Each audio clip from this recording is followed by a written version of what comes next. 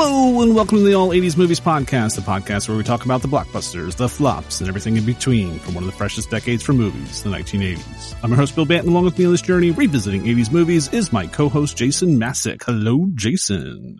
Hello, Bill Bant. Hey, man. You know what? I'm bonkers. I'm just bonkers about today's episode because we have a guest. We have Russell Guest joining us from the Retro Movie Roundtable podcast. Welcome, Russell. All right, it's good to be here. I did not legally change my last name because I became a guest on this show. That just was my name. I was born with it. Yeah, I'm here. I'm so glad you said that because I couldn't come up with a good joke in the moment. I wanted to improv or do something impromptu, and I failed, but you came in and saved the day. Thank you, Russell, guest host. Russell, thank you so much for being here. Why don't you tell our audience a little bit about yourself and the Retro Movie Roundtable podcast? The Retro Movie Roundtable podcast is a podcast that talks about movies. And in this case, if you like the All 80s podcast, I can assure you, you probably will also like our podcast, the Retro Movie Roundtable.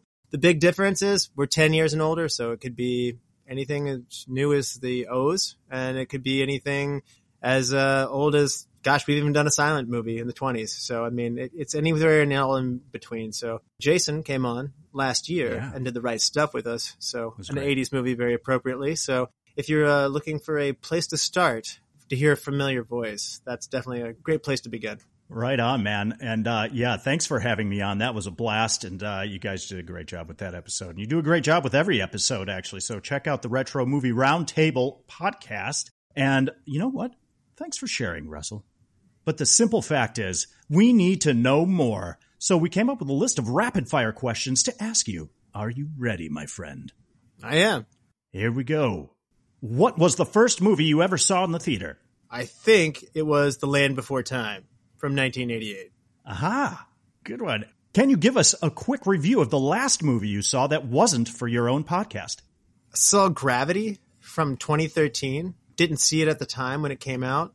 And I don't know whether Neil deGrasse Tyson just put a dampener on it for me and just said, like, none of this can happen. It's all fake. And I was like, I'm not messing with that. Came back to it, and Neil deGrasse Tyson, nobody cares. Nobody wants your opinion. This movie is just fun. It's action-packed. It's a lot of great effects, great visuals, good times are had. Sandra Bullock, George Clooney, it's all good. I would recommend it. You just made me want to revisit that one myself. I love that movie. Russell Guest, what is your go-to snack food when watching a movie? You know, I like Sour Patch Kids a lot, and I think Sprite goes good with it. But if somebody else also gets popcorn, I would like to have some of that as well. So I will mooch off somebody's popcorn, but fully commit to an overpriced box of Sour Patch Kids. We will now nickname you Minnie the Moocher. Who is your favorite actor and or actress? For comedy, it's Bill Murray. For thrills, it's Harrison Ford. And then, like, for just all-around performance, I dig Jimmy Stewart and Robin Williams. So I didn't answer that with one answer. I categorized it, because it's hard to do. All good answers. Last but not least, what is your favorite movie of all time? Well, I did say Bill Murray is my favorite guy. He will be in today's movie. But my favorite movie, it's probably What About Bob? I love this movie. My family just watches it. We relish it. It is a good time. It is by the director, Frank Oz, who you may hear some more of his work also coming ahead of you today. So What About Bob? Now, if you combine all three of the Star Wars trilogy, then that's like a trump card for me. But you asked me what individually is my best movie. So Awesome. Great answers. So let's get to it. Russell, what 80s movies did you choose for us to discuss today? Little Shop of Horrors, because we all need to learn. Don't feed the plants. Excellent choice. So what is this movie about? What's on the box? If you grew up in the 1980s and went to your local video store to rent this movie, you would find this subscription on the back of the VHS box. It is What's on the Box. Take it away, Jason. Business is blooming at Mushnick's Flower Shop. Customers are rushing in to see the exotic potted plant called Audrey 2. But if they knew the truth, they'd rush right out. Audrey 2 is more vampire than vegetable. It's a mean green mother from outer space who's about to fill Mushnick's little shop with kooky horrors. Little Shop of Horrors first flowered in the same titled 1960 Roger Corman movie, resprouted into the smash 1980 off-Broadway musical, and now comes to full comic bloom in this star-packed, laugh-filled dazzler. The stage musical's 1986 film adaptation that boasts Academy Award nominations for Best Original Song and Best Visual Effects. Director Frank Oz keeps all fuses burning so that the laughter explodes again and again. Sure to delight our stars Rick Moranis, Ellen Greene, reprising her stage role, Vincent Gardenia, and, as the biker dentist who's the leader of the plaque, Steve Martin. Bill Murray, John Candy, James Belushi, and Christopher Guest show up in fall-down funny cameo roles. And Audrey 2 comes to mean green screen life via the wizardry of a gifted special effects team and the commanding voice of original Four Tops singer Levi Stubbs. It's the most outrageous musical comedy in years.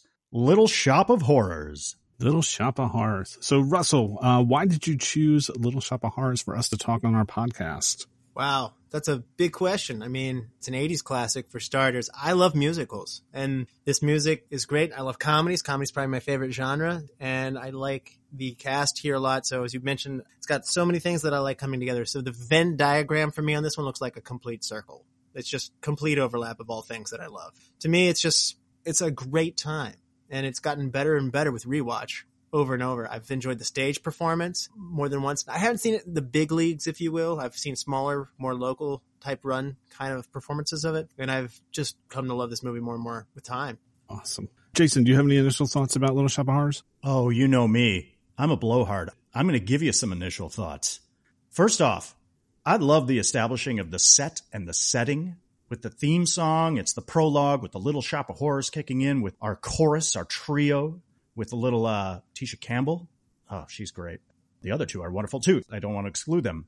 We are immediately transported into the musical film world, and it requires a type of suspension of disbelief and a particular kind of a blend that this opening accomplishes. You know, it's that kind of between reality and we have to that just go with it factor. Now, as well, it fills out this common trope of the downtrodden, of the downtown inner city, in this case, Skid Row, our protagonists that wish to escape their existence and dream of a better life, aka somewhere that's green. They want to get out. We understand that they may be in a position where they have no choice but to make a deal with the devil in order to get out. So we know that, and we relate to that, and we root for them to escape with their souls intact, hopefully. I mean, immediately feeling that Roger Corman influence, which I kind of mentioned in the What's on the Box segment, that was the director of the original film. And Roger Corman, known for being, the B-movie king, the low-budget movie field with a blend of horror camp. It's a bit outlandish. There's some violence mixed with sexuality and a little perversity, all in an attempt to appeal to the masses. And it totally works in this movie for me. That's an initial thought.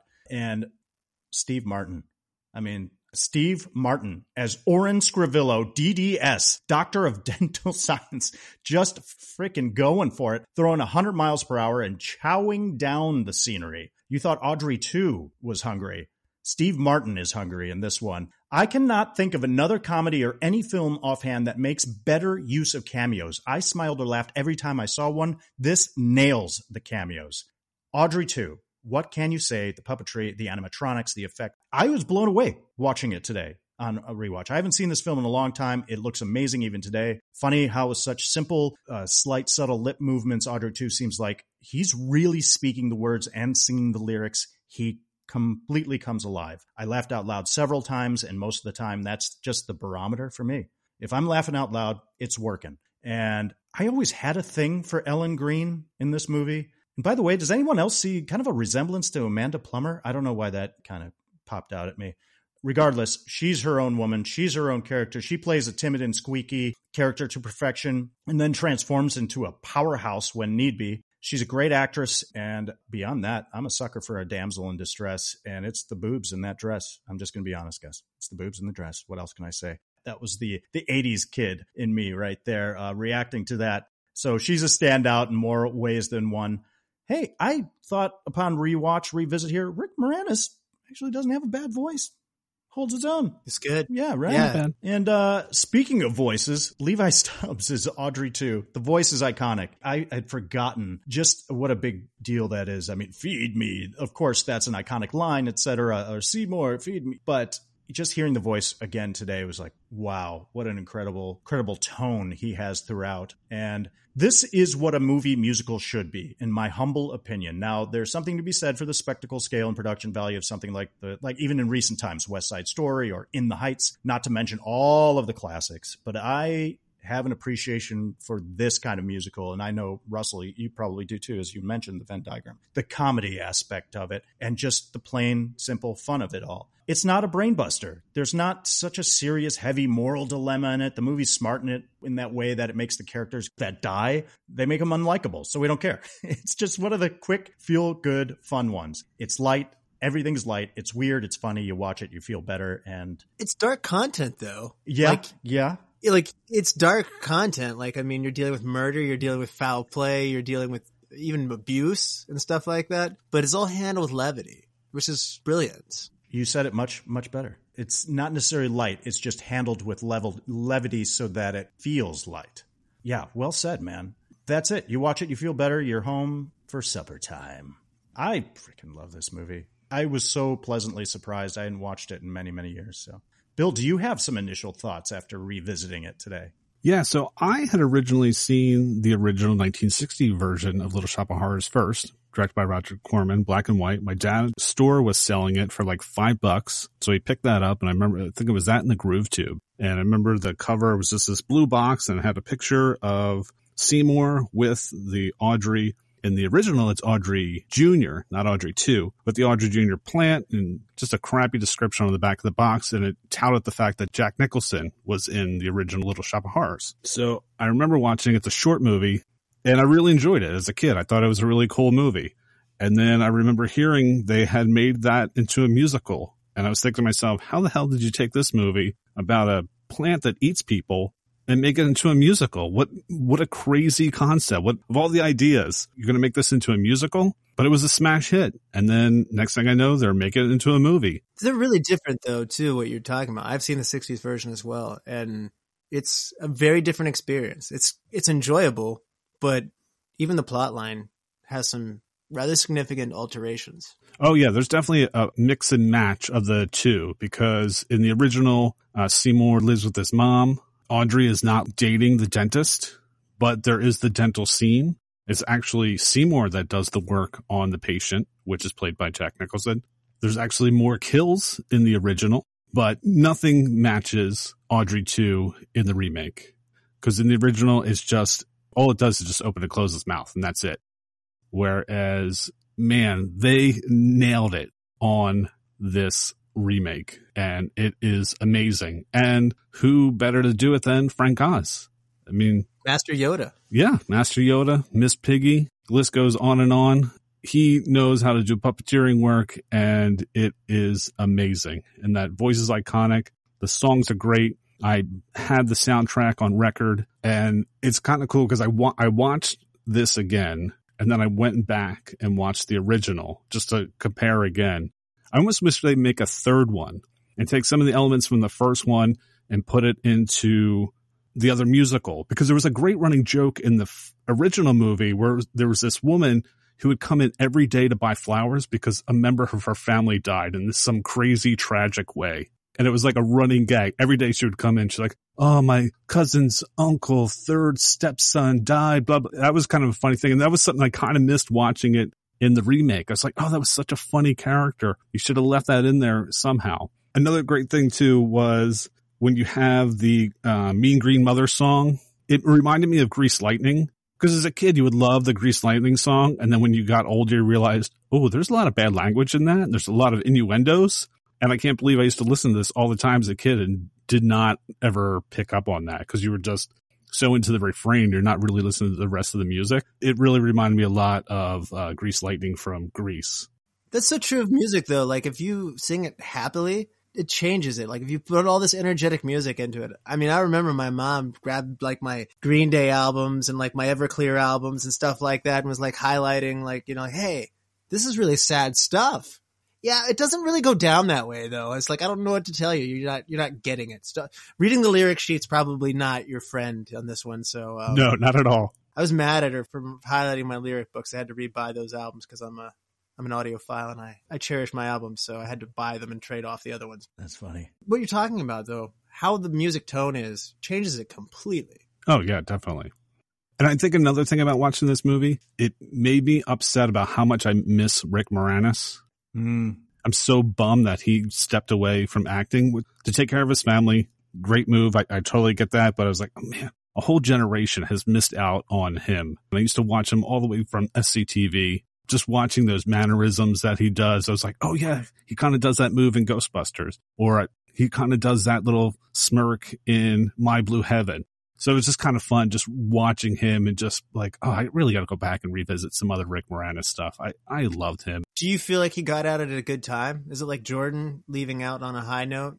If you watch him later, he's going to get older, and what happens with actors, particularly in comedy, they reach a certain age where they can't play the dad anymore, and then they have a harder time getting these roles and stuff like that. I've heard Chevy Chase talk about this.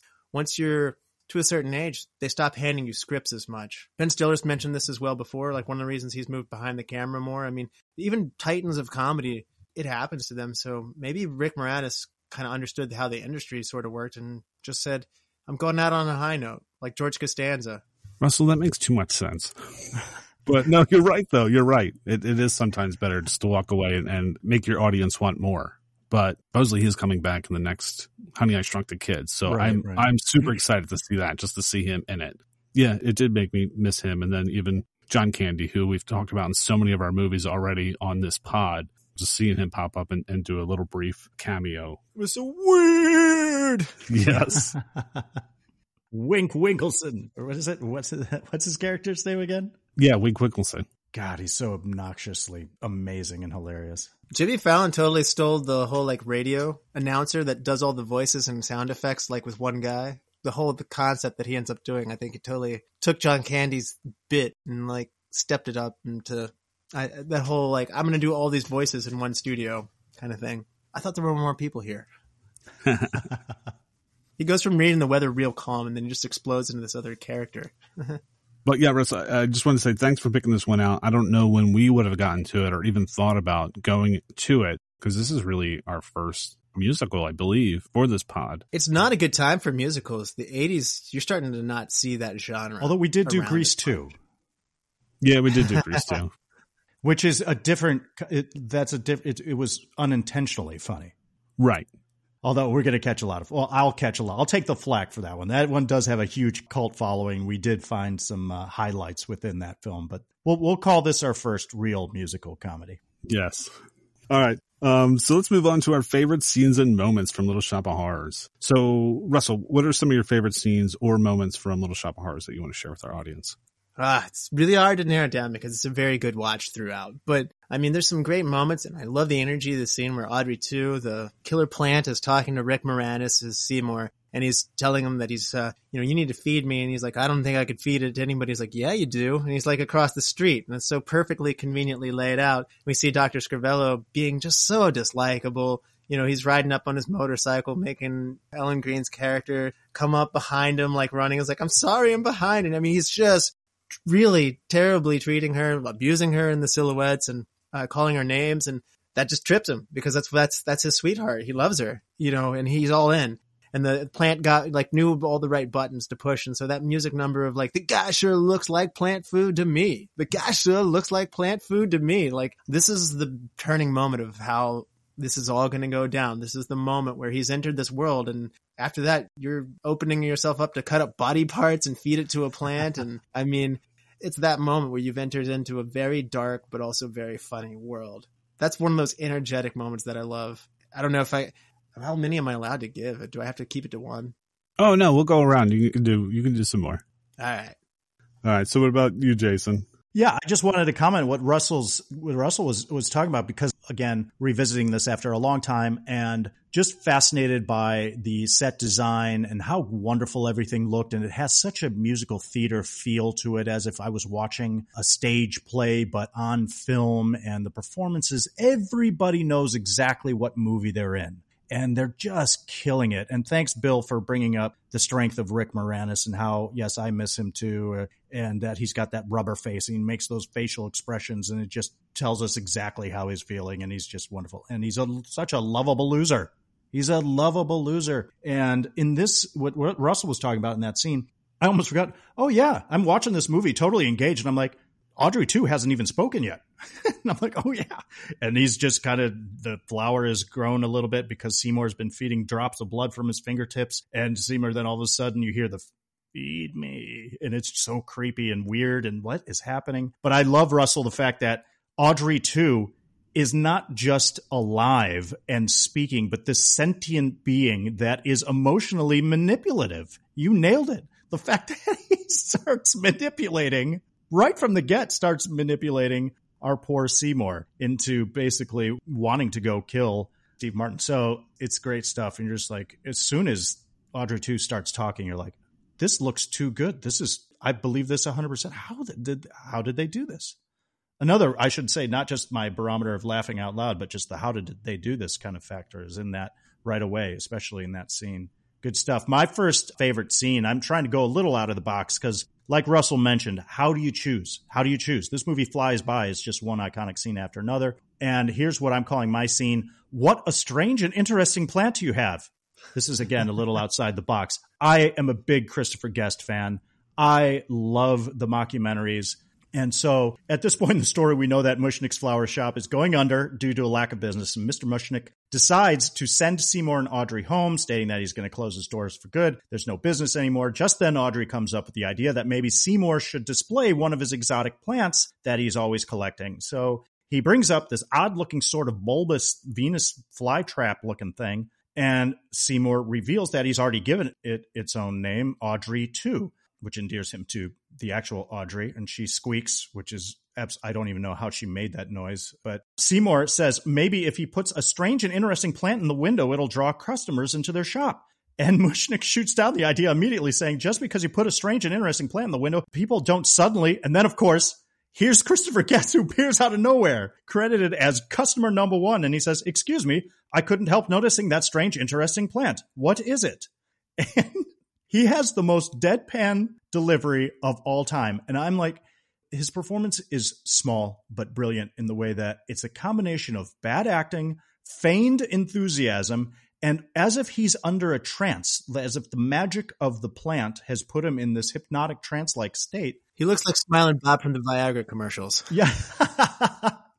I've never seen anything like it before. Where did you get it? As if he knows he's just there to be a catalyst for an exposition speech by Seymour. And of course, we see a flashback, and Seymour explains how he was walking in the wholesale flower district during the total eclipse of the sun. There's a small moment in this where he's the flashback sequence, and Seymour's walking across the street because he thinks the guy's not going to be able to sell him any flowers, and the eclipse is about to happen. He walks up on a doo-wop quartet, and you see Rick Moranis is about to join in with them. And just then the eclipse hits, and I'm like, what would have happened if he just randomly decides to join this quartet? The eclipse happens, green lightning bolt comes down, and the plant, Audrey 2, magically appears, which he buys for $1.95. Pretty good deal for an incredibly sentient alien plant. Back to the present, we have Christopher Guest once again saying, well, that's an unusual story and a fascinating plant. While I'm here, I might as well take $50 worth of roses. Can you break 100? Oh, well, then I'll just have to take twice as many then. Why? And all of a sudden, things turn on a dime and everything's coming up roses for the Mushnick flower shop. Then all of a sudden, they just get hit with a barrage of customers as if the magic of this plant has really drawn everybody in. And now it's a super successful business. Anyway, my focus here was on Christopher Guest because I adore him. And he's so young and clean shaven in this and almost unrecognizable. Love him. That deadpan delivery, every performer in this just knows exactly how to serve the story and what their role is and what to do. There you go. You slightly stepped on my first favorite scene, Jason. I apologize. I actually like the song itself that explains the introduction of Audrey 2. And the song is called Dadu.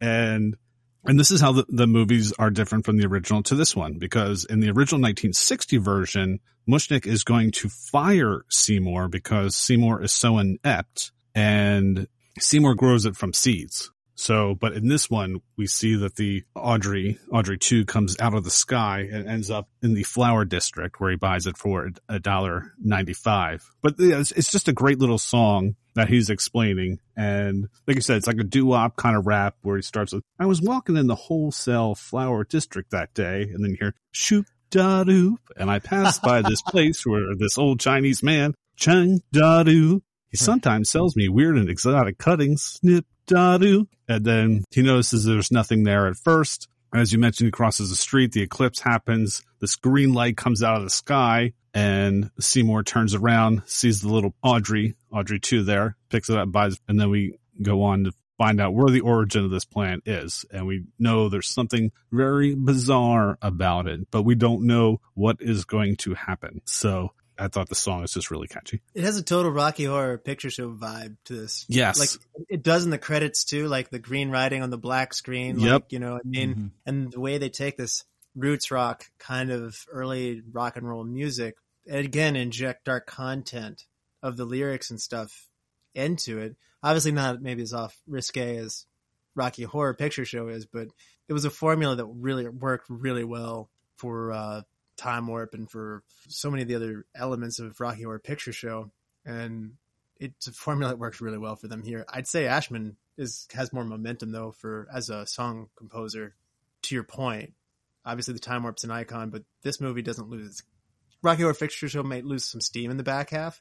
To your point, they have a variety of kinds of songs and they all just hit so well. Oh yeah. Well said. Yeah. All right, Russell, we are back to you. What's another favorite scene or moment you want to share with the audience about Little Shop of Horrors? It's not a long one, but this is Bill Murray going in to see the masochistic Dr. Orin Scrivello. And he is a pain, I guess. He gets off on pain and he goes in and he walks into the dentist office and he's sitting there anxiously waiting to get in. And he sees this very upset, tortured girl coming out with headgear, like prying her jaw open, something that looks like it's out of Saw. And like on her headgear. And he's like, what did you get? Oh, you're very lucky.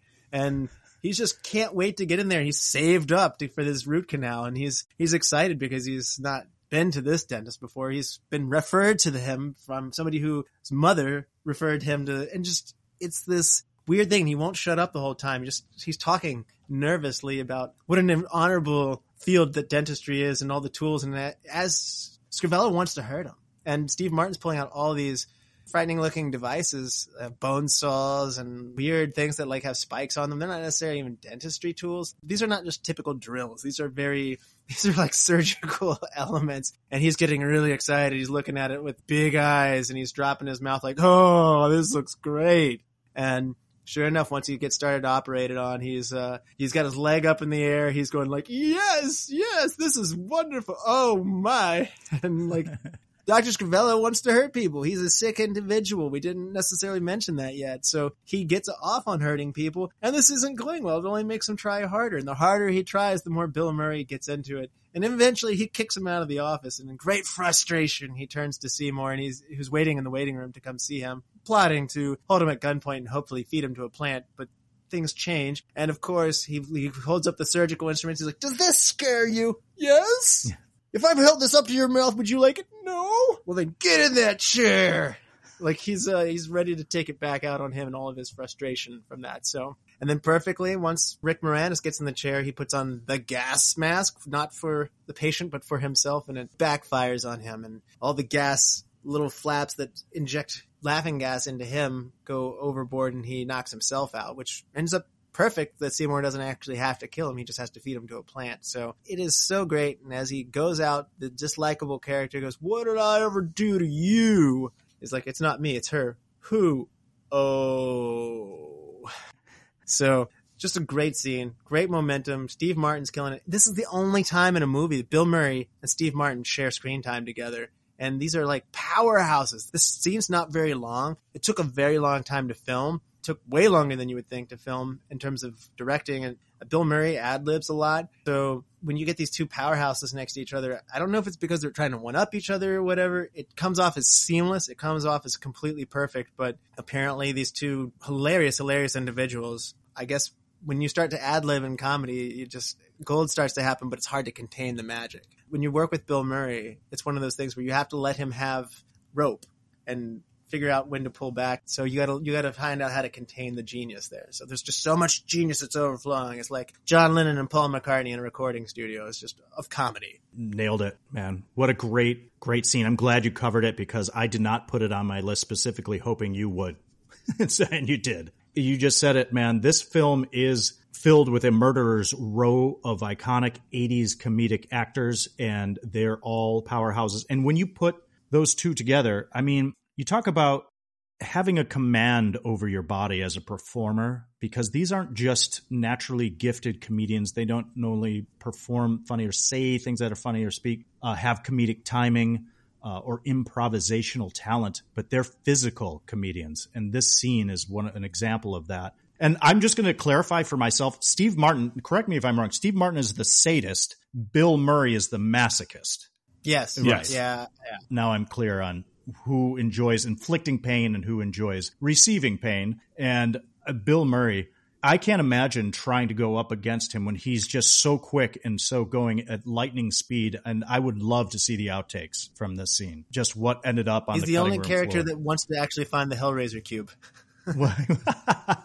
Yeah, man. So, yeah, well done. Well done. It's a phenomenal scene. And speaking of Steve Martin playing Orin Scrivello, DDS, I'm going to go to my first favorite moment, and I'm calling it the flying motorcycle moment. It's just really quick. So we have Seymour is cleaning up the shop. He's dumping out the water from some of the flower pot holders and getting ready to close up when he hears a high-pitched laughter in the distance. And then he hears the roar of a motorcycle engine mixed in, and then the laughter gets louder, and all of a sudden, Steve Martin, a.k.a. Orin Scrivello, literally drops in out of the sky on his motorcycle. He comes flying in as if it were an airplane and lands perfectly and stops immediately on a dime in the alleyway behind Mushkin's flower shop. Steve Martin dismounts the bike and takes a whiff off his nitrous oxide one-hitter and crackles again.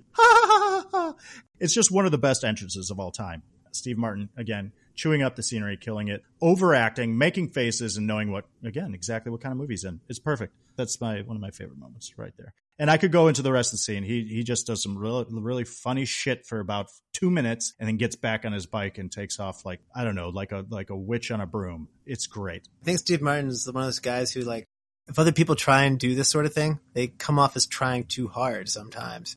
And he goes past that point and enters a end zone of special comedy gold that few people have the ability to tap into. It works whether he's got that accent going, and he's such a jerk in the scene and being so abusive toward Audrey and can't get Seymour's name right, and then just hops back on his bike with Audrey and takes off.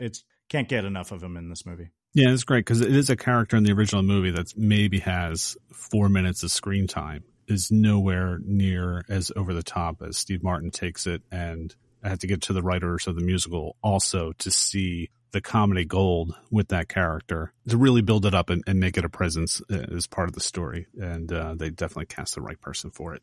My next favorite scene is Mr. Mushnick is eaten by Audrey II. So in this point in the movie, after Seymour goes to kill Orin, and luckily Orin, in a way, accidentally kills himself, Seymour takes him to the flower shop and proceeds to chop him into pieces. And while this is happening, Mr. Mushnick sees Seymour get the axe and start chopping him up, but doesn't know why he is doing it. He doesn't realize that he's chopping him up to feed him to Audrey II, because Audrey II survives on blood. So come the next day, Mr. Mushnick has decided that he's going to take Seymour to the police, turn him in, because he thinks Seymour killed Orin just so he could have Audrey to himself. And that's not necessarily, well, it is the case, but doesn't understand the grand scheme of things. So Mr. Mushnick's going to take him to the police. And while this is going on, Audrey II is upstairs and hears what's about to happen.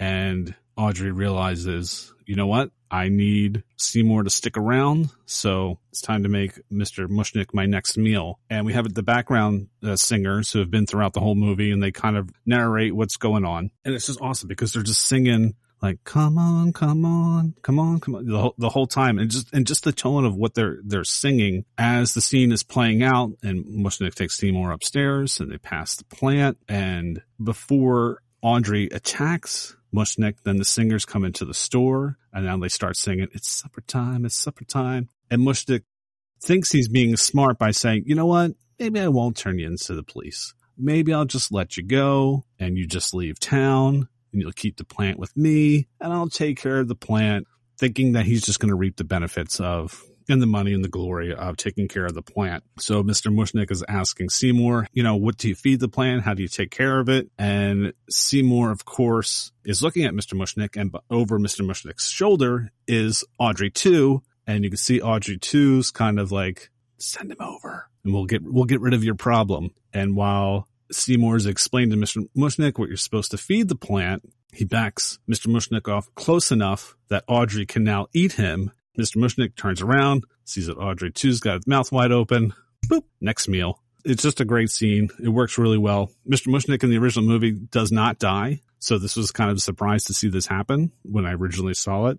In both movies was really a caretaker of Seymour, even though in the original movie he was more upset with him. But in this one, it is kind of crazy too, because he kind of took care of Seymour and now he's going to use him for glory himself. And Seymour and Audrey 2 kind of turn the tables and get the upper hand. And Audrey can continue with this plan, and Seymour can also continue with his plan of hopefully winning over Audrey. Yeah, I was just thinking, because I'm like, as you were describing it, I was rewatching it in my mind and how effective the mood setting the table was here for this, and especially with the lighting. And you speak of the singing trio, which serves as the Greek chorus throughout this film. Aren't they in like sequin purple dresses in this? It's a little bit darker, and they're kind of in the dark, in the shadows, kind of. Yes, you don't really see them that much. Edging him on a little bit, kind of coming through, and they're kind of almost very seductive and alluring in a way. And but as the tension builds in the scene, they start coming more into the store, because they start where they're outside the store watching it, and then they make their way in, and then they're actually like right there witnessing what is going on. Yeah, they're actually they're not there, but they're singing. Yeah.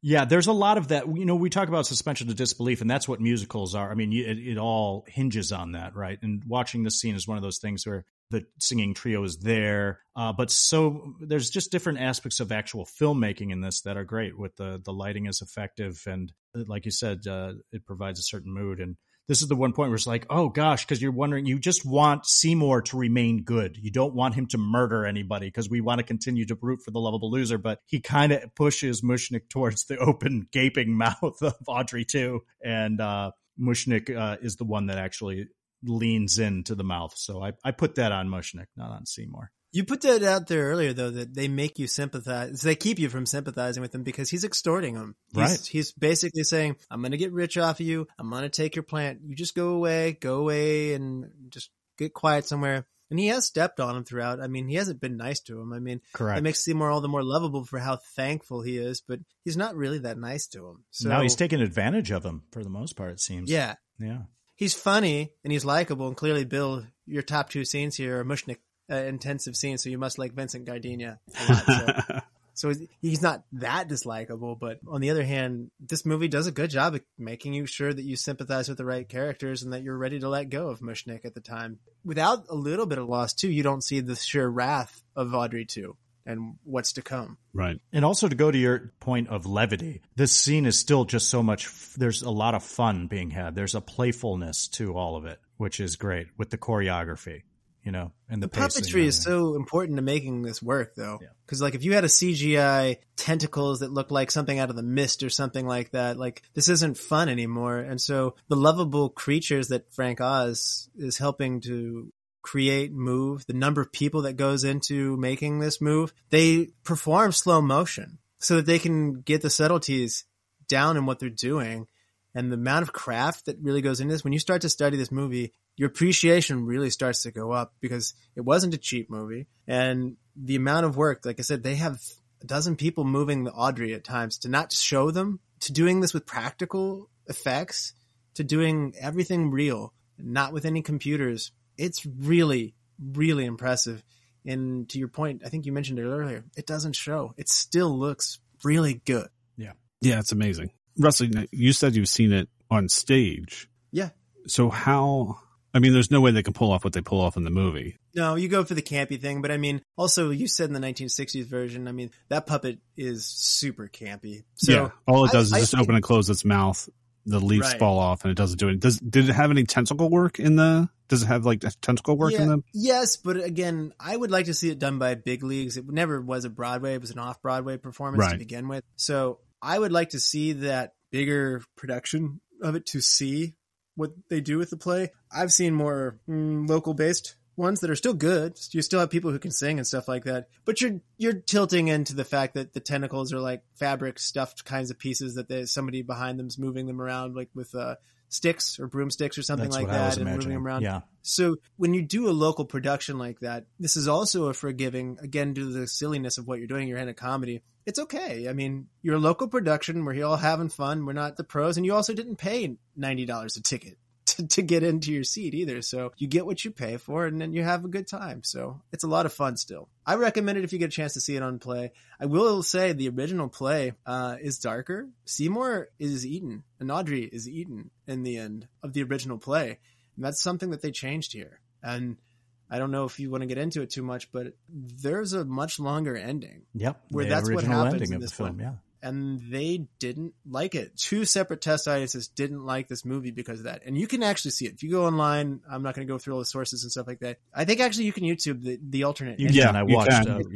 We'll post it in the show notes. And it's funny because last week we covered Fatal Attraction, another example of the original ending had to be changed because test audiences didn't like it. That ending's better though. You made the original ending for Fatal Attraction? Fatal Attraction. I think we agreed on that. I know I definitely said, yeah. We covered that one as well, and I felt like the whole reanimating out of the bathtub thing was just cheap on that one. I don't want to go into Fatal Attraction on Little Shop of Horrors, but no, this is one that I like better. You leave and you have a happy ending. I don't really want Audrey to die. She's really sweet in the alternate version of like, she gets chomped up and he pulls her out and he's like, she's going to die. She's like, I want you to feed me the plant so you can go on and be successful. And like, she's just she really does suffer from poor self-image, and low self-esteem. But then the plant goes on a massive rampage, taking over the world, and it's ambitious. And all of these massive effects go into it. There's more musical numbers. Some of the musical numbers are fantastic, actually. They cut good music, but this is the tone that you have to hit for the movie, and they fixed it. So Oz went back, and I got to give him a ton of credit.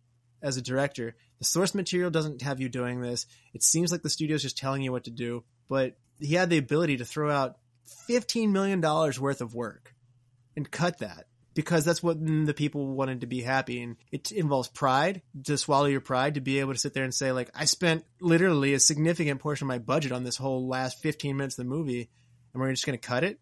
And he listened to what the people were saying. And I mean, I think the movie is far more appreciated and loved because of that.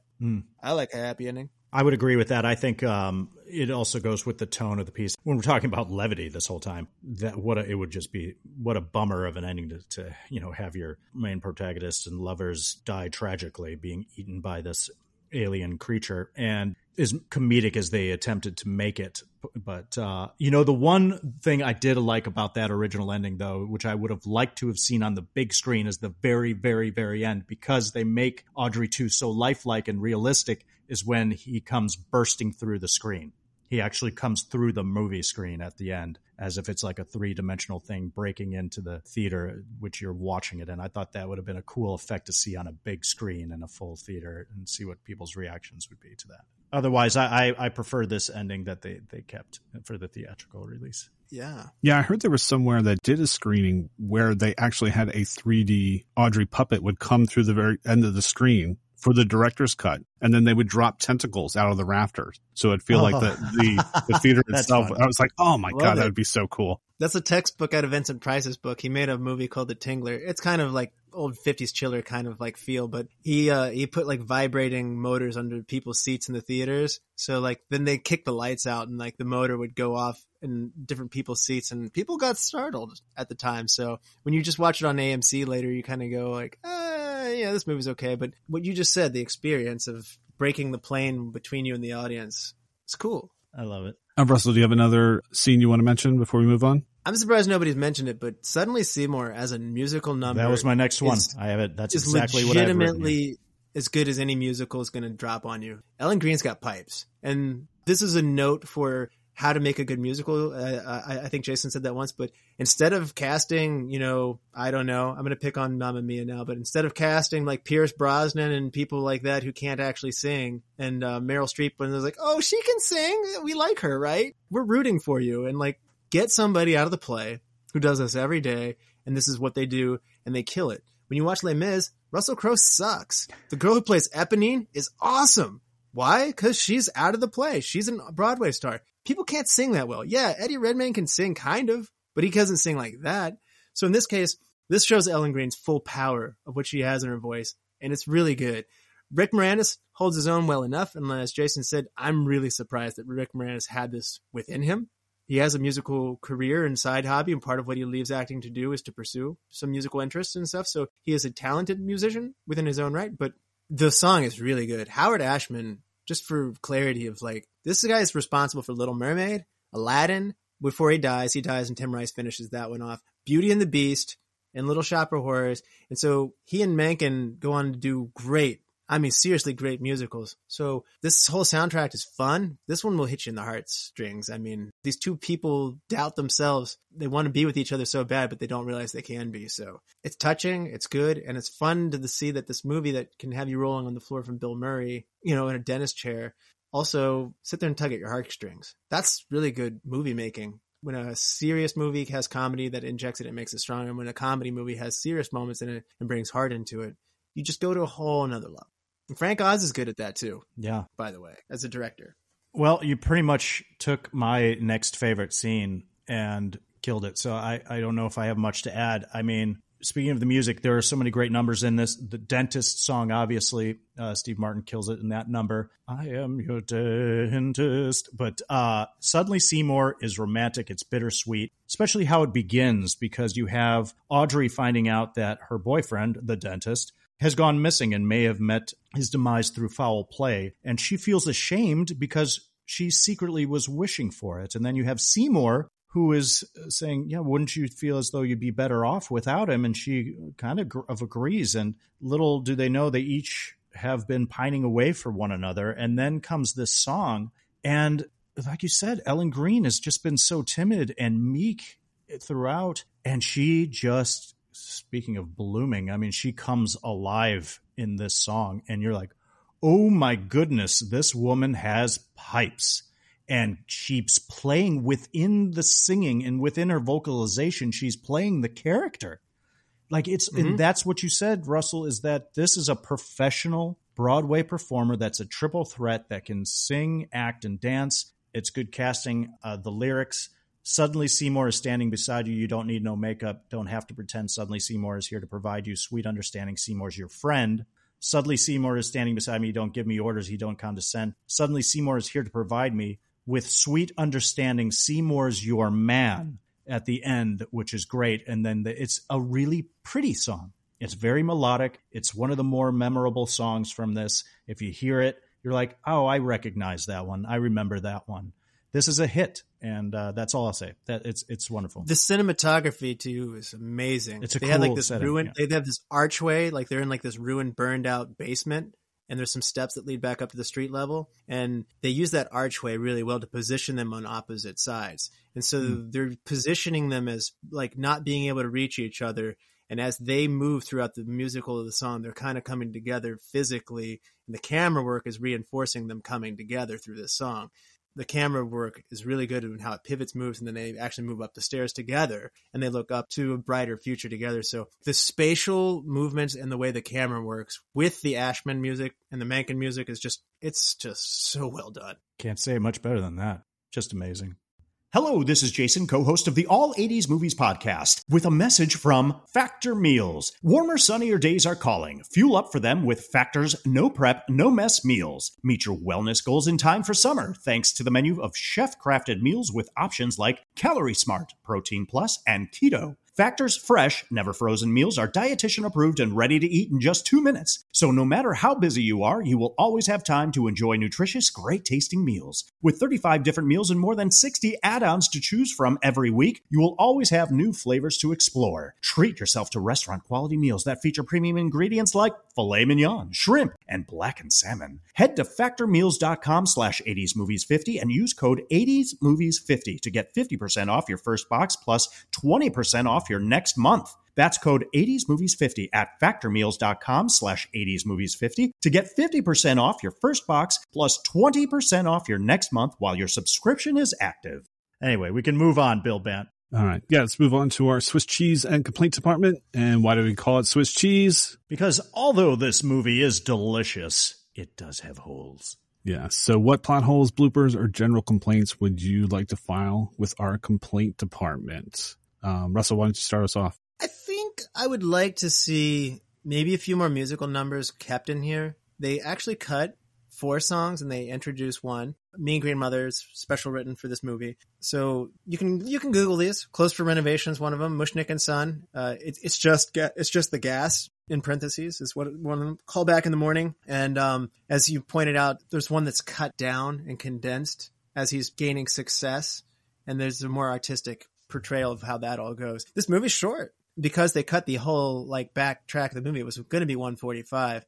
But when you do that, I think you have room for more music when it's this good. So, in fairness, when you keep saying, give me more of what you're already doing, you're saying you have an excellent movie. That's my first criticism of just, you cut some good music. And that final cut scene has this really cool scene where the Greek chorus is in front of the American flag. And it's really, that's a cool music number that we lost. And I'd almost like to say, wouldn't it be cool if Seymour got hit in the head with a brick and as he was coming to, envisioned this horrible world where the plant takes over, and he's like, no, I gotta stop it. So I wish you could have your cake and eat it too. I want to see all that great puppetry work and then finish it off. Yeah, that would have been cool to somehow save that ending because that stuff is super cool. And like I said, we'll put it in the notes so you can see what the original ending was all about, and watching the Audrey 2s run amok throughout the city. I loved it. And I was like, oh man, I understand why you didn't have it in there, but you would have wished they could have repurposed it somehow. And I think, Russell, I think you had a pretty good idea how to do that. Bill Bant, do you have a complaint? All right, this is not going to be a popular complaint. I hate it already. And I think it's just I'm not into Disney characters in movies. So Audrey, to me, was just the weakest point of the movie. She's a great singer. Oh, no. I know. Oh, Jason, pull this arrow out of my know. head. I can't because I feel like I've been stabbed in the back because I'm dying over here. I'm sorry. I think, too, because I compare it so much to the original, and I like the original Audrey better and how she's betrayed. She just doesn't do it for me. And it's crazy, too, because, she's the one from the original musical, and she's beloved. But, hey, it's called difference of opinion, and we all have them. It's a taste thing. I get it. It's a taste thing. Would you want Cyndi Lauper to do it? Because she was considered. Right. I don't know. With Cyndi Lauper's voice, I almost feel like she would have done the same thing. She has a pretty unique voice, too, yeah. What about Madonna? She got considered as well. Do you want Madonna here? I don't know if that would have worked. I like how he's egging you on. Russell's just going to keep throwing out all the casting possibilities. Going, would she have been better, Bill? Would you have been happy then, Bill, if it were her? Tell us. If you watch the original Audrey reminds me a lot of Frenchie from Grease. That's fair. So maybe somewhere in between what Ellen did and the original Audrey.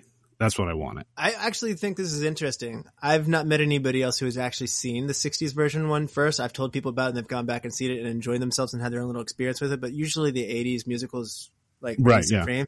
Leonard Maltin in his movie guide book saw the original one first, obviously, because he's Leonard Maltin, he's old, he saw everything. So he saw the 60s one. He did not like the 80s one nearly as much. Yeah, he actually gives the original 3.5 stars, and he only gives this one 2.5. That's right. And he feels like this one's more mean-spirited and dials it up too much. Perhaps he doesn't go in, I don't have the full article, but the book gives you an excerpt from it. But I'm suspecting Oren Scrivello, as well as Ellen Green, to your point, these are very cartoonish creations. I find that cartoons acted out in real life are very funny. Like when Jim Carrey's Ace Ventura, he's a cartoon character in human form. Critics, I don't find this to be funny. I remember Ebert at one point said of Home Alone, cartoons in real life aren't funny. And this isn't funny. If Wile E. Coyote gets hit with a brick, it's funny. But when you do it to a person, it's not. I'm like, well, for one, you're wrong. It is. And then, so I suspect that's where Malton's coming from on that. But that's just me reading between the lines. Like I said, my take, my complaint. I'm sorry. Yeah. No, hey, you're owning it. You got to stand your ground. We're just going to mute your mic now, if that's all right. And moving on. Give him the Apollo hook. All right, Jason, what do you got? Now, see, guys, I'm glad that you've given us some input on the original Roger Corman film, because I now need to go back and see it. I have not seen it. You can also see it for free on YouTube at the moment, but these things come and go. So if you end up listening to this in 2 years, the people, the powers that be may take it away. Yeah, there's a lot of free colorized versions of it. Yeah. Which isn't too bad. I think after about 5 minutes, it didn't bother me. But yeah, the original is in black and white. If you can catch that. Right. You'll like my next whole Bill band.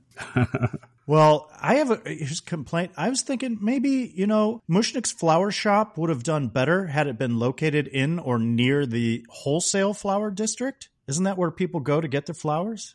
I was just like looking at it going, well, that's where Seymour goes to get his flowers. Mushnick is in the wrong part of town. He's on the wrong side of the tracks or something. I don't know. He's on the corner. I was just kind of laughing to myself. I'm like, hey, maybe, location.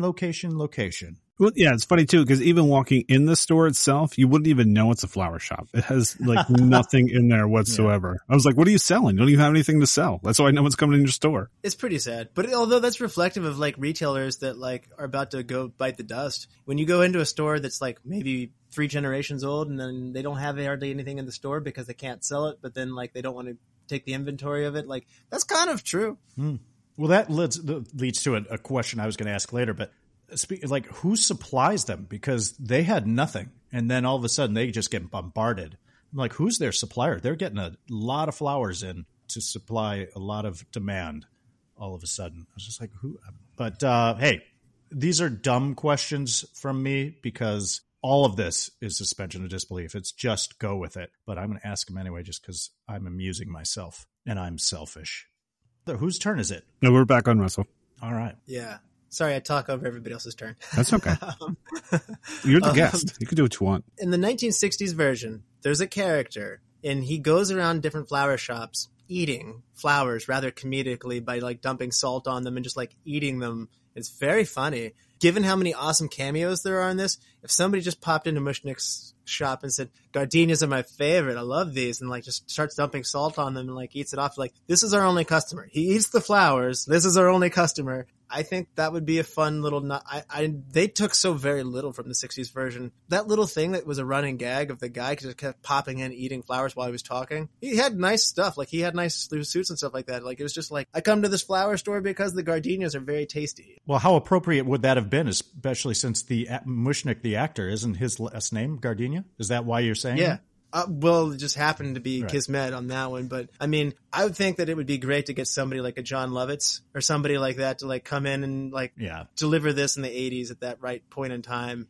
He might not have made it yet on Saturday Night Live, so you might have to get somebody else at that point. But he's not a household name by 86. Still, yes. You get what I'm going for, though, right? Absolutely. Yeah, Jason, in the original, it's a Joe Dante regular Dick Miller who plays the plant eating. Oh, yeah, absolutely. So he's one of the 2 faces you'll recognize if you do watch it. So Dick Miller and Jack Nicholson. That's great. He's good in it. Yeah, he's pretty good. All right, Audrey 2 using the phone. But how does he know Audrey's number? Oh, or how does he even know to use the phone? I wish I kind of showed something like that. Bill, that was my. I have that 2 complaints from now. That was my. Do you really want to see him opening up like the bookkeeping, like the bookkeeping drawer and like pulling out and like pulling the tentacle down the sheet and saying like, okay, this is where you send your paychecks to? But it would have been funnier if maybe he uses the phone book and then just sees him scan down and then... If he's flipping through a Rolodex? Yeah. It's a cool scene, though, how they did that. And just the fact that like, after he makes the phone call, he literally checked for the change. That made me chuckle. I was like, how do you know Audrey's number? I said the same thing. Good call, Bill. Good call. I totally agree. Anything else? Yeah, I've got a complaint. I mean, look, Mr. Mushnick is not likable. We don't mind that he is swallowed whole by Audrey 2. However, does anybody care about what happened to Mr. Mushnick? Family, friends? He disappears. I mean, that's my point in the movie. And there's no mention like afterward. Like the cops don't go looking for him. Oren, the dick dentist, disappears and the cops are like, what happened to Oren? Mr. Mushnick bites the dust and nobody cares. No, he doesn't have any family, friend, loved ones. Anybody wondering what happened to him? Now, I'm kind of surprised that Audrey 2 or Audrey Jr. likes being fed with the people fully clothed. I would think like, hey, can you take the boots off before you shove that down my throat? Like he's the aliens in more modern sci-fi films today that spit out the inorganic matter? Correct. So that's like an equivalent of like eating a Snickers bar with so much fervor that you don't take the paper off. Yeah, just eat the wrapper. That's what kind of mind. I'm like, come on, man, take those boots off. There's paper on it? What about, as another like change one thing, my dad's a dentist, And movies that make people afraid of the dentist, it's a real thing. So That's true. I mean, making people afraid to see the dentist, that's always sad. So Finding Nemo and like evil dentists and things like that are not, I think my dad likes this portrayal of Steve Martin because it goes over the top enough. But hey, movies actually scare people. Kids actually get scared of stuff going into the dentist. So there's a hole for you. Dentists are nice people. Your teeth will hurt more if you don't see them. That's true. Do your checkups. It's important. And I'm going to piggyback on that, Russell, by just jumping to one of my additional thoughts for this film, because I actually wrote down, if you went to a new dentist and you heard the song Dentist from this movie playing in the office, I would stick with that dentist because he has a sense of humor, and that's awesome. And I was going to say, hey, maybe you should suggest that to your father. He should put that on the radio, coming out of the speakers as you're just like relaxing back in the chair, trying to not be nervous or fearful. And then all of a sudden, this hilarious song from this movie comes out. I think that would be showing a good sense of humor on behalf of the dentist. He doesn't actually like easy listening, but unfortunately, there's like a psychological thing where people actually do feel more calm from like elevator, easy listening music. Because everybody's so nervous going to the dentist, my dad has to be subjected to easy listening music pretty much all day. So. Oh, power to him. All right, so let's move on to, hey, it's that actor. So in this segment, we spotlight a character actor you've seen in many other films, an actor making their big screen debut, or an actor that makes an uncredited cameo. It's, hey, it's that actor. Russell, who is your choice for hey, it's that actor? All of them. I mean, Jason said like every time they get a role, like they stick somebody in there, whether it's Jim Belushi, like coming in and just eating it up for a little while. So, but I actually want to go to Beatrice Reading, which is not somebody you might realize as well. Beatrice Reading is the old woman who opens up the movie Skid Row. And she's the black woman who's coming down the alleyway with the bags in her hands. And she's a Tony-nominated singer and actress and comedian. She can also sing the walls down. Like, she is amazing. She's got such a powerful voice. And she opens this movie up for real. So if you didn't pick up on my comments before, I don't really care if I know who the actors are. If you can sing that well, you probably belong in the movie. So she also had some awesome vocals, great pipes, just wonderful job from Beatrice Reading. She died not too much longer after this, but even at her age, man, what a good voice. Stand out for sure. Jason, who do you got for hey, it's that actor? I almost went with your choice, Russell. So that was a good call because she really did. I was like, who is this woman? Just belting it out. Then I'm like, well, you know, I'm a fan of those in the voiceover world. So I decided to go with Stan Jones, who plays the narrator in the beginning of the film. I'm going way outside the box on this, just to give a little shout out to the VO guy.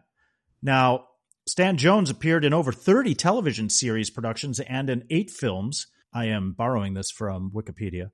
He is mainly known for his voice work in the 80s, and Stan Jones is best known as the voice of Lex Luthor, the Superman villain, and the leader of the Legion of Doom in the Hanna-Barbera television series Challenge of the Super Friends, as well as voicing the characters Scourge, Lord Zarok, and Weird Wolf in the television series The Transformers, as well as Transformers the movie. He also played the voices of Kingpin and Dr. Octopus in the 1981 Spider-Man animated series. He voiced the Milkman, Wordsworth, and Riff Raff in the television series Heathcliff, also known as Heathcliff and the Cadillac Cats. Stan Jones, voiceover man, and he passed away in Los Angeles at the age of 72. R.I.P. Stan Jones. All right, yeah, I went pretty simple. I just went with James Belushi, who played Patrick Martin, who shows up near the end of the movie and wants to buy Audrey 2 from Seymour. He wasn't originally cast in that role. They actually filmed the other scenes originally with Paul Dooley, who I think is still mentioned in the credits. But I just wanted to mention Jim Belushi because we have not done a movie with him on our podcast yet, Jason. No. But we will take care of that later on also with Thief, starring James Caan and written and directed by Michael Mann. So I just want to do a little shout out to James Belushi. Very good. Very good. Are we rolling right along into fun facts and trivia? Yep. Fun facts and trivia. What are some fun facts and trivia we have about Little Shop of Horrors? Yeah, Russell, you can go first. What do you got? Do you have anything left? Yeah, it's great. Yeah, I do. So originally Steven Spielberg was the executive was slated to executive produce the film, and that Martin Scorsese, of all people, which I can't really see, was wanting to shoot the film in 3D and wanted to do this, but the production stalled. Lawsuits were filed from the original film screenwriter and actor, And John Landis was also attached to the film for a while. So it's funny, some seriously big names wanted a hold of this movie. It's hard to believe their clout and who they are wanted to do this. Maybe Spielberg had that touch for the animatronics and the puppetry and stuff like that. But I mean, still, like he was trying to produce this thing. And I do maintain Frank Oz is the right man for the job, though, because through his work that he does with Jim Henson, I mean, he doesn't have as many directorial works to him, but Dark Crystal, you did Dirty Rotten Scoundrels, which that movie's awesome. Yeah. And it also has that heart and with the comedy. Steve Martin comes back again on that one. I wish it was Steve Martin again on House Sitter. That one's maybe not quite as good, but then he comes back and like nails it out of the park with like, What About Bob? And, I mean, even later, some of his later stuff's maybe a little bit more hit and miss, but I mean, Bowfinger's very funny. So I think Frank Oz not only has the tone of the direction, but he also brings the ventriloquism side of what he's doing to do everything in the music and everything like that. So it's rare that I won't say, I don't need you, Martin Scorsese, take a hike. But I am going to say that today. Yeah, that would have been a very interesting take, especially in 3D. I can't help but think of it as turning into The Departed for some reason, or something really heavy like Goodfellas. So I don't know. I can't picture the plant. I like if Scorsese's doing it, I certainly start thinking of the plant and being like, what do you mean I'm funny? Definitely. But yeah, Frank Oz had a pretty good directing filmography. I'm surprised he didn't do more stuff. Well, it's unanimous on this podcast. We love Frank Oz. Yes. He also didn't really want to do it initially either. He was finishing up Muppets Take Manhattan, which, while that may not be my favorite Muppets movie, there are no bad Muppet movies.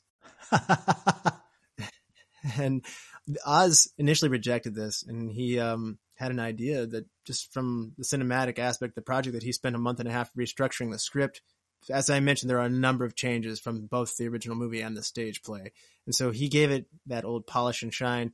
And then with Geffen and Ashman liking what he had written, they came on board. So if you don't get Oz retouching things, you probably don't get Ashman and Menken, and the music's probably not as good. So, I mean, it's a domino effect, and Oz is probably that first domino. So just to go deeper into the yay, Frank Oz. Oh, absolutely. But I think you're right. And it's just fascinating for those out there that are willing to do a little bit of a deep dive and get into the research, and you see how it all comes to be. You realize how many ingredients go into making a movie. And that's the magic of movies, because one ingredient is off and then the balance is off. And that's kind of the word that keeps resonating in the back of my mind when you guys are talking about this. Is it takes such a temperament, and you mentioned tone, tonality, and have an eye, not just an eye, but an ear for it, a feel for it, and then balance to get the right balance and the right ingredients of, you mentioned obviously the writers and the musicians and the composers and the directors and the people behind the scenes doing the animatronics and the puppetry. And it's amazing stuff. You're like, why did this movie work and other movies don't work? Well, I don't know. Right now we're just giving a lot of credit to Frank Oz because he pulled it off. I was going to mention this because, and I know Bill's a 007 fan. I call him Bill Bond. All the scenes were filmed at Pinewood Studios in England, making use of every soundstage there, including the 007 stage. Frank Oz and his crew did not want to shoot on location as it would tamper with the fantastical mood of the film. Part of the giant 007 stage was used to film the Suddenly Seymour number, but because of the size, the stage was impractical to heat properly and thus caused breath condensation to appear from the actors' lips. This was countered by having Ellen Greene and Rick Moranis put ice cubes in their mouths.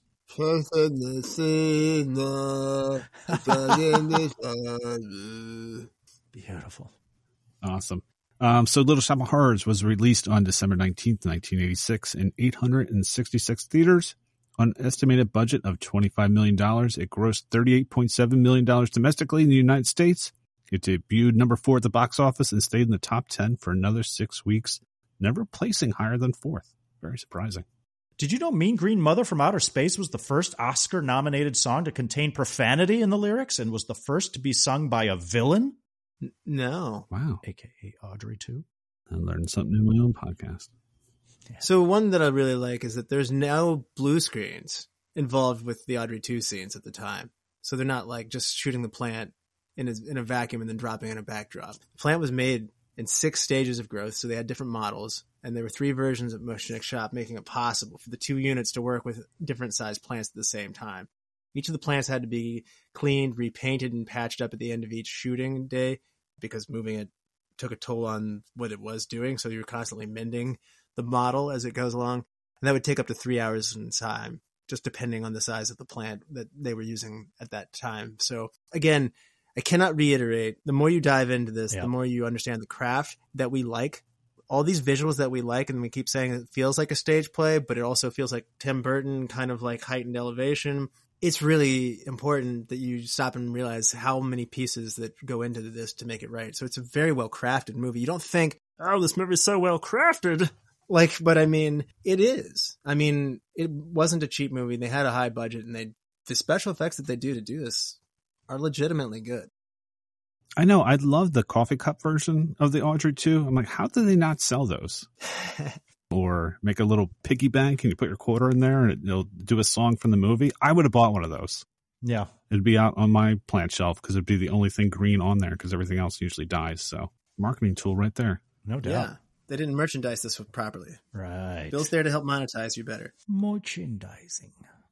All right. So as for reviews, and we already discussed Leonard Maltin's take on this, but on Siskel and Ebert at the Movies, they gave the film 2 huge thumbs up. Roger really loved it. He thought it was the cult movie of cult movies that was going to take over Rocky Horror Picture Show. It's kind of funny. We mentioned that in the beginning. He said he could see that running at midnight screenings for the rest of time. On Rotten Tomatoes, it has a tomato meter score of 90% and IMDb rating of 7.1. So it is a very beloved movie. I find it interesting that the critics' tomatometer is a lot fresher than the audience score. Oh, yeah, I know. Which is usually not the case. It's usually the other way around. Yeah. We're very close. It is usually the other way around. So anybody listening, do your part. Go fix that, because raise that audience score. Hell yeah. This movie's awesome. Anybody have anything else for facts? Well, I was going to piggyback once again off of Russell's comments behind the scenes trivia about the puppet, about Audrey 2, because while developing the mouth of the plant for the dialogue scenes and musical numbers, Frank Oz and his crew struggled to figure out how to make the plant move convincingly. So the solution presented itself while reviewing test footage of the puppet. When the film ran backwards or forward at a faster than normal speed, the footage looked more convincing and lifelike. They realized they could film the puppet at a slower speed, making it appear to move faster when played back at normal speed. So when the interaction with actors was necessary, the actors, usually Rick Moranis, would pantomime and lip sync in slow motion. The film was then sped up to the normal 24 frames per second, and voices were reinserted in post-production. Levi Stubbs, the voice of Audrey 2, his recordings were pitch shifted through a harmonizer when slowed down so they were coherent for Rick Moranis and Ellen Green. Ugh, it's a mouthful, but it's cool stuff, man. That's the magic right there. Wow. That's a lot of technical complications right there, pulling that stuff off, especially practically. So you're a Mushnick fan, Bill, clearly, Vincent Gardenia. Mm-hmm. John Candy initially gets offered the role of Mushnick, bigger part, but he goes for the more minor role for Wake Wilkinson because he's so weird. How would that sit well with you? I think John Candy made the right move. I figured that. It would have been fun to watch Audrey 2 swallow John Candy, though. It's not necessarily in the, hey, it's this actor part, but I also like the young girl leaving the dentist office with all the horrible looking headgear on it. Mm-hmm. In Bill Murray's scene. That's Heather Henson. That's Jim Henson's daughter. Right. So, That's awesome. I read that. Yeah. Frank Oz bringing in his Jim Henson connection there. Oh, I didn't see that. That's cool. All right. So before we wrap up this week's episode, are there any additional thoughts any of us want to share with the audience or questions we have to pose? You guys have any other additional thoughts? Anything you want to say? Some deep thoughts or deep questions? Maybe philosophical questions? Philosophical question. I'm good. Russell, you got anything? No, I feel like I should have something witty ready to go for that. I've dropped the ball. Well, I'll let you think about it. There's no ball. There's no dropping of anything. Our balls are intact and they're not going anywhere. I have a question. How exactly did Orrin the dentist die? Now, obviously, we know he's got the 2 tanks on his back. Was it just a lethal mix or lethal dose of the gas? Was it one? How does that nitrous oxide work? Did like the nitrogen stop and it was too much oxygen, or vice versa, and that's what poisoned him? Just looking at this from a stupid, nitpicky Dude, you scientific asked some very standpoint. specific questions. So I don't know. Like, how did he get the phone number in the book? I mean, these are, I mean, it really reminds me of, Luke Skywalker's his hair was dry in the trash compactor, and Mark Hamill was like, "Hey man, like my hair's dry. That wouldn't be dry." And Harrison Ford said, Hey kid, if they're looking at your hair, we're all in trouble because it's not that kind of movie. Point taken. Yeah, that's the thing that happens when we do these podcasts, and then we go through these movies with the fine-tooth comb, and then that's when we see these things we never saw before, and then all of a sudden it's like, yeah, wait a second. We're just making fun of it. Yeah. All right, well, I'll throw this out to you both of you gentlemen, you fine film aficionados, especially both of you fans of the classics. Can you name a few of your favorite musical film comedies? Or do you have a favorite outside of this film? Singing in the Rain. There we go. It's amazing. Yeah. It's very funny. A good one. It's a really good one. Guys and Dolls. That's a really good one. I like Chicago a whole lot. Yeah. I know I just jumped several decades ahead there. No, it works. It was great. Yeah, these are The Music Man is also one that I like. That's one of my favorites. Yeah. Hello, Robert Preston. You probably don't want to just hear me list musicals all day long. No, it's great. I actually was going to be a little tongue in cheek here and throw out Top Secret. That's one of my favorites with Val Kilmer doing his best Elvis impersonation and doing his musical numbers throughout. Not a classic musical. You know, I'm going Blues Brothers. Hell yeah. That counts in my book. It's certainly a music movie for sure. I think we can throw Grease in there for sure. Grease is fun, yeah. Oh, yeah. Seven Brothers for Seven Wives is fun. Fiddler on the Roof. Yeah, I was looking at some fun lists regarding the musical film comedies or musical comedies in film. One of my all-time favorites, talk about old school, and this is one of those, it's not weird, it's just The Court Jester. Are either of you a Danny Kaye fan? I was growing up. Loved me some Danny Kaye. Talk about a great physical, just great comedian. Oh, yeah. It's funny, when you look up like best musicals in the 80s, it's not as deep decade for them. No, not at all. Right. In the 80s, no. Yeah, sticking to that decade, yeah. That's all I got, gentlemen. If you don't have any other questions, additional thoughts, I don't know. Is it time to move on to our movie rating? Time for us to rate this movie, and we use a 5-star rating system, with 0 stars being the worst and 5 stars being the best, and half-star increments are allowed. Since, Russell, you picked their movie today, it's safe to assume you'll give it high marks, but will Jason and I agree? So, Russell, why don't you start us off with your rating for Little Shop of Horrors? You know, I didn't realize I loved it as much as I did until I covered it for our own show. So, I mean, it's one of those things where in my head I was like, it's very, very good.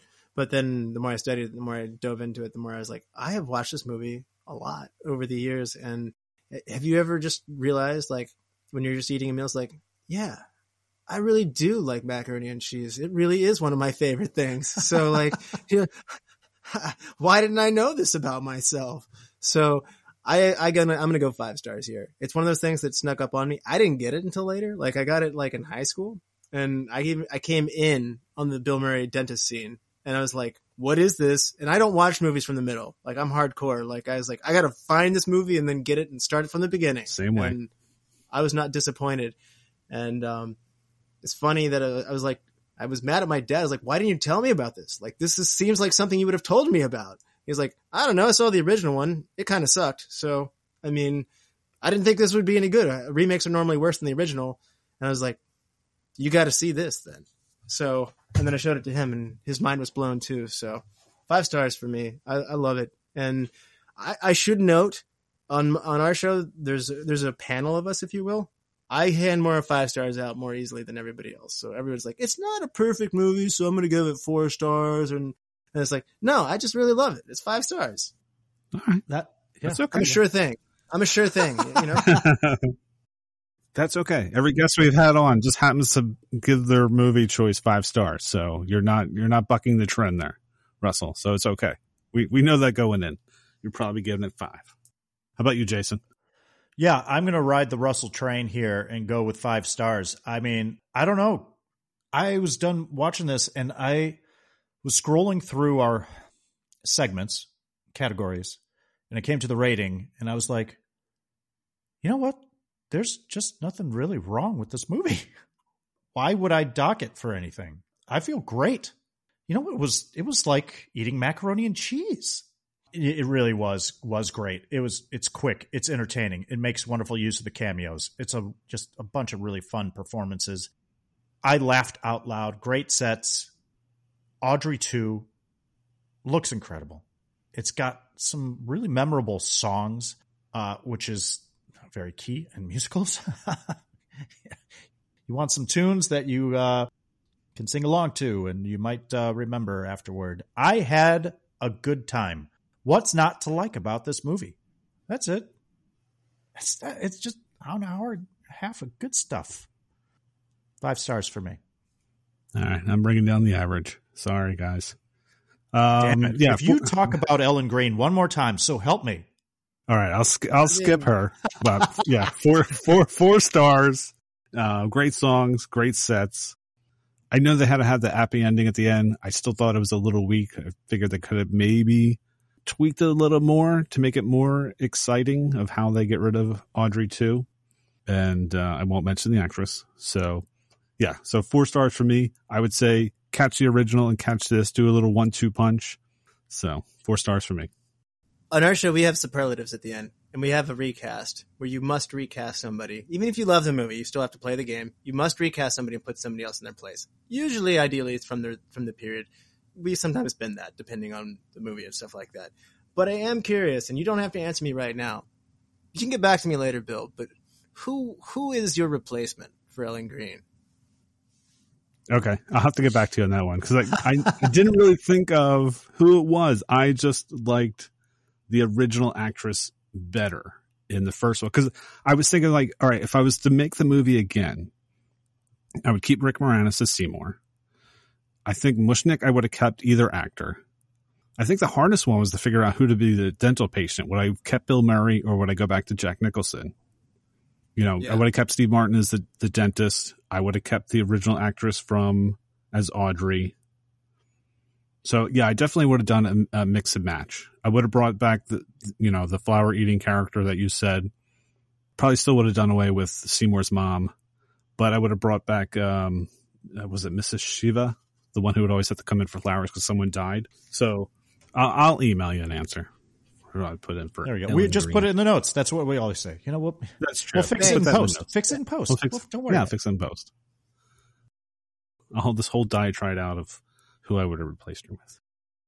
Russell, thank you so much for being on our show. Why don't you take a moment again to plug your excellent podcast and let the audience know where we can listen to you? Well, the Retro Movie Roundtable is available wherever you get your podcast. There's so many places, but it's out there. And we've been on for close to 200 shows now. We're on our 6th season, so it's been a lot of fun. And if you want to listen to 90 minutes more of Little Shop of Horrors, you can certainly do that because we covered that one as well. So we hope that you, like I said, if you like the All 80s podcast and you like other decades for movies, we can help you with that. Where can we find you on social media? We are on Facebook, Instagram, and Twitter, which we are not big Twitterers or Instagrammers, but we are on all of those places like that I just listed on the social media. We're not the most active on social media, but we're out there, and we're available at retromovieroundtable@yahoo.com, all one word. So awesome. All right, so that wraps it up for this week's episode. As always, thank you so much for listening. Thanks again to Russell for joining us today. Please check out the Retro Movie Roundtable podcast. Also, please take the time to subscribe, give us a review, and rate us at the All 80s Movies Podcast. Really appreciate your support. If you want to reach out, you can email us at all80smoviespodcast@gmail.com. Please send us your feedback, questions, recipes to share, or future movies you want to talk about. You can also find us on TikTok at All 80s Movies Podcast, or tweet us at PodcastAll80s. So next week we'll be discussing Nighthawks, starring Sylvester Stallone, Billy D. Williams, and Rutger Hauer. Until then, have a totally great week, everyone. We're not talking about one hungry plant here. We're talking about world conquest. Thanks for staying up with us. Good night, world.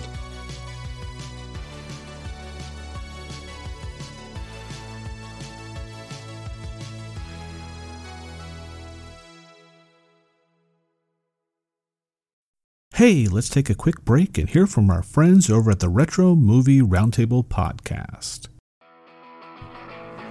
Hey, do you enjoy movies? If so, you're going to want to check out the Retro Movie Roundtable, the podcast where we watch movies and then talk about them. We're inviting you to join us as we dive into beloved movies from 10 years ago and beyond. We cover every genre and every era. The show is fun and personal, but also insightful and informative.